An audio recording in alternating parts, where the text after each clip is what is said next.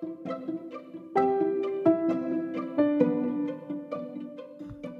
I'm David Zichterman, the pastor of Emden CRC. Today I'll be looking at Matthew chapter 20, verses 1 through 16, and Lord's Day 24 from the Heidelberg Catechism. First, this reading from the Gospel of Matthew chapter 20. For the kingdom of heaven is like a landowner who went out early in the morning to hire men to work in his vineyard. He agreed to pay them a denarius for the day and sent them into his vineyard. About the third hour, he went out and saw others standing in the marketplace doing nothing. He told them, "You also go and work in my vineyard, and I will pay you whatever is right." So they went. He went out again about the 6th hour and the 9th hour and did the same thing. About the 11th hour, he went out and found still others standing around. He asked them, "Why have you been standing here all day long doing nothing?" "Because no one has hired us," they answered. He said to them, "You also go and work in my vineyard." When evening came, the owner of the vineyard said to his foremen, "Call the workers and pay them their wages, beginning with the last ones hired and going on to the first." The workers who were hired about the 11th hour came, and each received a denarius. So when those who came who were hired first, they expected to receive more. But each one of them also received a denarius. When they received it, they began to grumble against the landowner. "These men who were hired last worked only 1 hour," they said, "and you have made them equal to us, who have borne the burden of the work in the heat of the day." But he answered one of them, "Friend, I am not being unfair to you. Didn't you agree to work for a denarius? Take your pay and go. I want to give the man who was hired last the same as I gave you. Don't I have the right to do what I want with my own money? Or are you envious because I am generous? So the last will be first, and the first will be last." And now these question and answers from Lord's Day 24 from the Heidelberg Catechism. Why can't the good we do make us right with God, or at least help make us right with Him? Because the righteousness which can pass God's scrutiny must be entirely perfect and must in every way measure up to the divine law. Even the very best we do in this life is imperfect and stained with sin. How can you say that the good we do doesn't earn anything when God promises to reward it in this life and the next? This reward is not earned. It is a gift of grace. But doesn't this teaching make people indifferent and wicked? No. It is impossible for those grafted into Christ by true faith not to produce fruits of gratitude.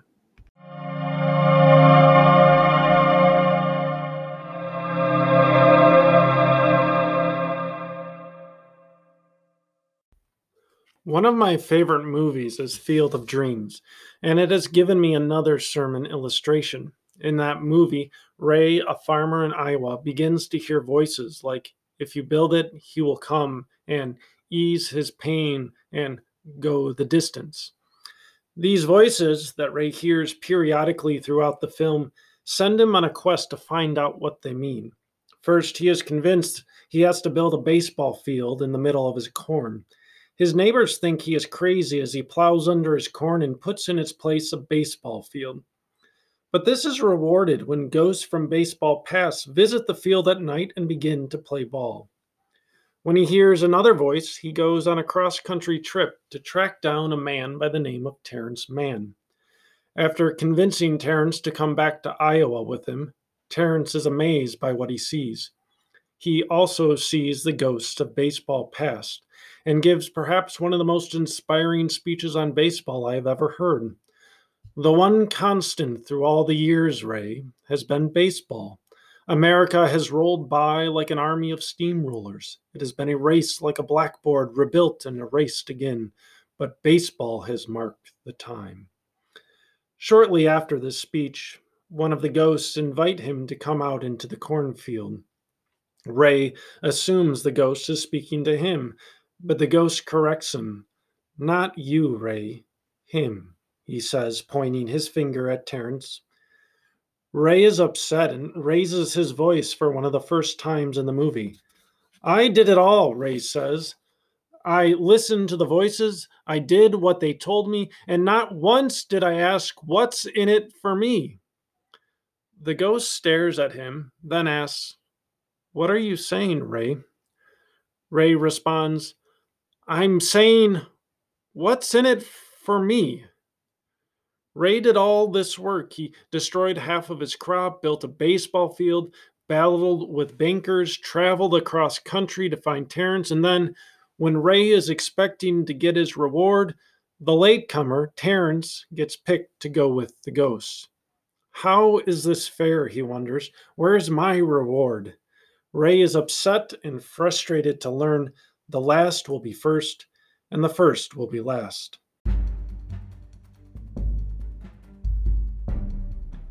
The Field of Dreams story helps us understand the parable told by Jesus. Ray asks, in essence, why didn't all my hard work not earn me anything? The hard-working laborers who worked all day will also ask essentially, echoing the catechism, how can our good works be said to merit nothing? Why didn't all our hard work get us a better reward than the latecomers who hardly worked at all? The parable is set in the context of Jesus rebuking the rich young ruler. The rich young ruler came to Jesus and asked what he must do to inherit eternal life. Jesus tells him to keep the commandments, sell his possessions, and follow him. When the young man heard this, he went away sad because he had great wealth. Observing this, Peter then brought to Jesus' attention the disciples' sacrifices. We have left everything to follow you. What then will there be for us? Asked Peter. A question not all that different from Ray's question, what's in it for me? Jesus responds at first very kindly and patiently. He tells Peter they will indeed be rewarded for what they have done. But then Jesus goes on to tell his parable of the workers in the vineyard, as if to say, this reward is not something that you earn. It is a gift of grace. The parable begins as many parables begin with, for the kingdom of heaven is like. Parables are stories that help us imagine life inside God's kingdom. They are God's picture book to a confused world that only knows the language of sin. This parable begins with a landlord who goes out early in the morning to hire workers for his vineyard. He agrees to pay these early morning workers a denarius for the day. A denarius is a generous day's pay, and I don't know what the average pay is for paying someone to walk your fields and pick rocks, but it would be like offering someone to do that work for $200. It's a generous day's pay. His workers agreed to this amount and went into the vineyard. But the harvest was plentiful and the workers were too few, so the landlord went out again at 9 in the morning to the marketplace. There he found some others standing around with nothing to do. He told them, come work in my vineyard today, and I will pay you whatever is right. They agreed to these terms and went to work. But this raises a question and some tension to the story. By saying that he will pay whatever is right, he is saying he will pay a fair wage. But what is a fair wage in this context? Even with these extra laborers in his vineyard, the harvest was still plentiful and the workers were too few. The landowner went out again about noon and about 3 in the afternoon and invited still more people to work in his vineyard. About 5 in the afternoon, he went out yet again and found still others standing around. He asked them, why have you been standing here all day long doing nothing? I wish I could hear the tone of that question. My first impression is to hear the question asked accusingly, like, why are you bums standing around here still? Stop being so lazy and get to work. But our Heavenly Father is far more compassionate than me, and I think a different tone is required, something more sympathetic. This part of the parable always reminds me of images from the Great Depression, where men crowd in front of businesses hoping that they would be picked for work that day. So, read in that light, I think the landowner's question would sound more like this: Have you not been able to find work, even after all this time? Just how bad is it out there? From the historical data I've read, it was bad to be a day laborer during Jesus' time. It meant hunger, poverty, being always on the move, and lots of uncertainty, not unlike what migrant workers face today. Like on this day depicted in the parable, it meant standing in the marketplace waiting for a job that didn't exist. The landowner had compassion on them. He said to them, "You also go and work in my vineyard." When evening came, the owner of the vineyard said to his foreman, "Call the workers and pay them their wages, beginning with the last ones hired and going on to the first." The landlord had only promised to pay those who were hired late what was right and fair. They certainly don't expect to receive much, and neither do we expect them to receive much either. But God, who said, "For my thoughts are not your thoughts, neither are your ways my ways," doesn't pay merely what is fair to those hired late. He goes beyond fair and gives generously, graciously. The workers who were hired about 5 in the afternoon came and each received a denarius, a full day's wage. Amazing grace. Martin Luther states that what this parable teaches us is that God does not want to deal with us according to work, according to our deserving, but according to grace.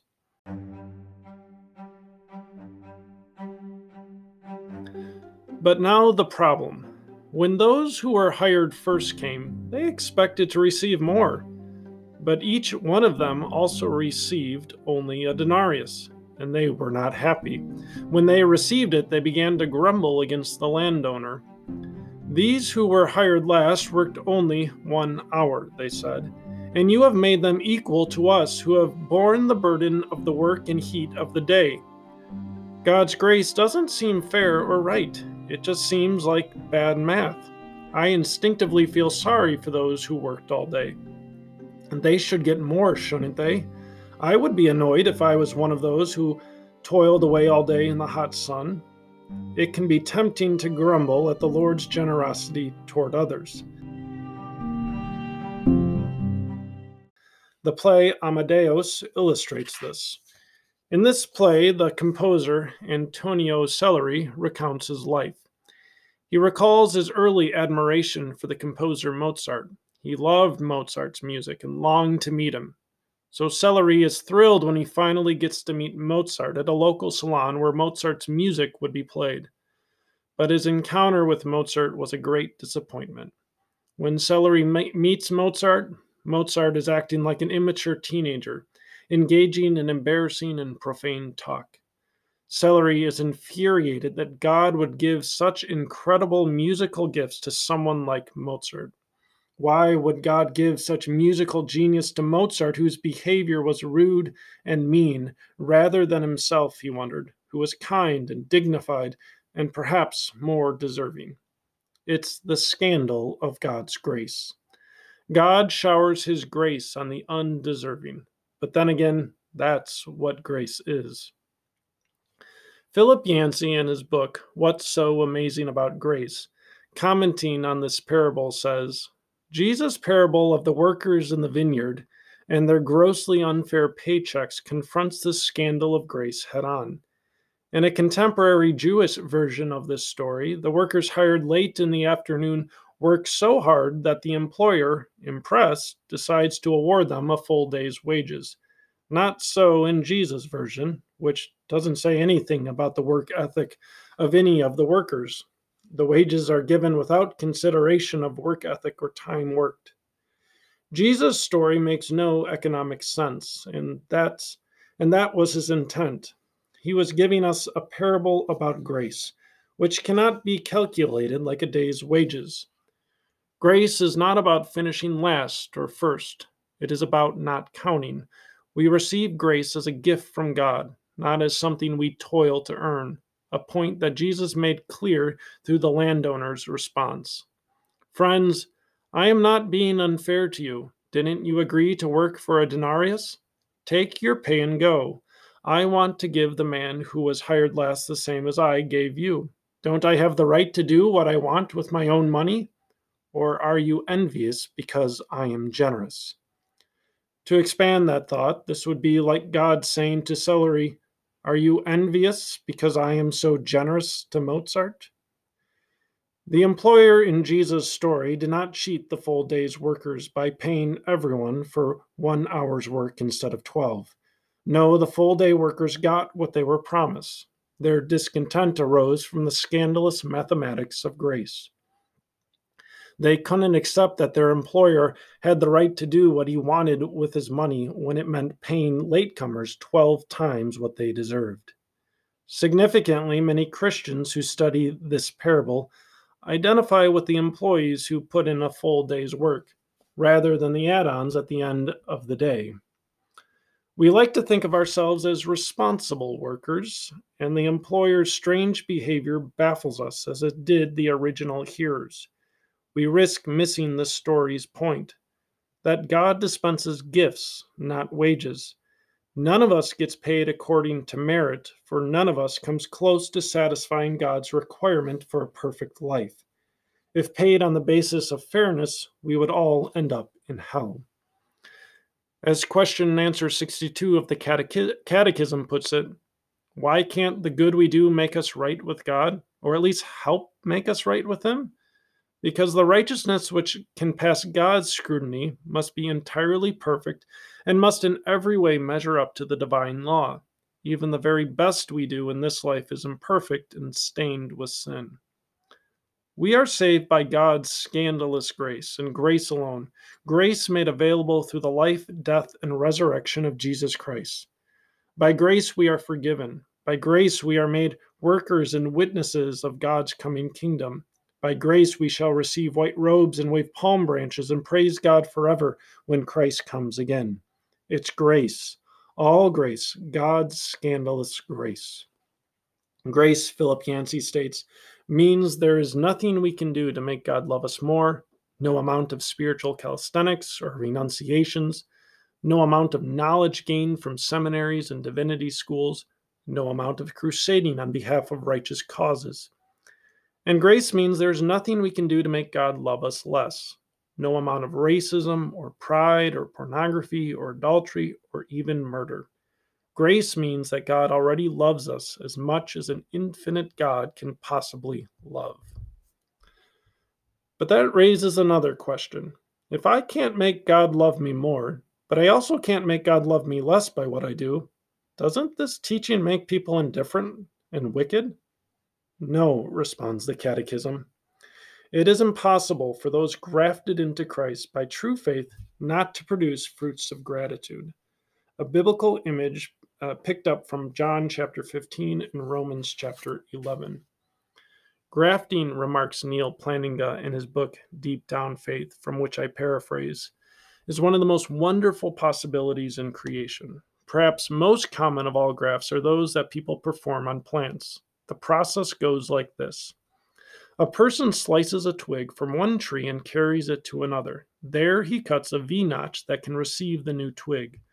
The twig is then inserted into the notch and sealed with grafting tape to hold the graft securely and to keep out diseases. The place where the graft takes place will always be a little knobby and funny looking, but if the graft takes, nourishing sap will flow from the tree to the new branch. The Catechism states that we can be grafted into Christ. When this occurs, our sins are forgiven and Christ's righteousness flows into us like sap from the tree to the branch. The grafting tape that holds us into Christ isn't our good works, hard effort, or long years of labor working for Christ's harvests. It is faith. And faith itself is a gift from God, a gift of God's grace. Just like in a tree graft, new fruit will begin to grow on the new branch. So when we are grafted into Christ, the fruit of the Spirit will begin to show in our lives. Jesus is the vine, and we are the branches. By remaining in Christ through faith, the fruit of the Spirit, love, joy, peace, patience, kindness, goodness, faithfulness, gentleness, and self-control will begin to show. These are our fruits of gratitude. These are what give glory to God.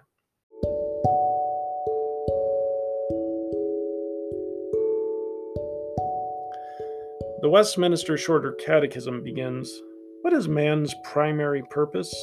Man's primary purpose is to glorify God and to enjoy Him forever." When Ray wasn't picked to go into the field of dreams, he grumbled and asked, "What's in it for me?" Peter asked, "We have left everything to follow you. What then will there be for us?" The answer turns out, a life lived for the glory of God, a life that achieves its purpose, its goal, its end, that can rest in God's grace and the comfort of belonging body and soul in life and in death to my faithful Savior, Jesus Christ, a life that is content with gratitude. Amen. Thanks for listening. Next week, I'll be looking at a passage from 1 John chapter 3 and Lord's Day 32 from the Heidelberg Catechism. Thanks. Bye.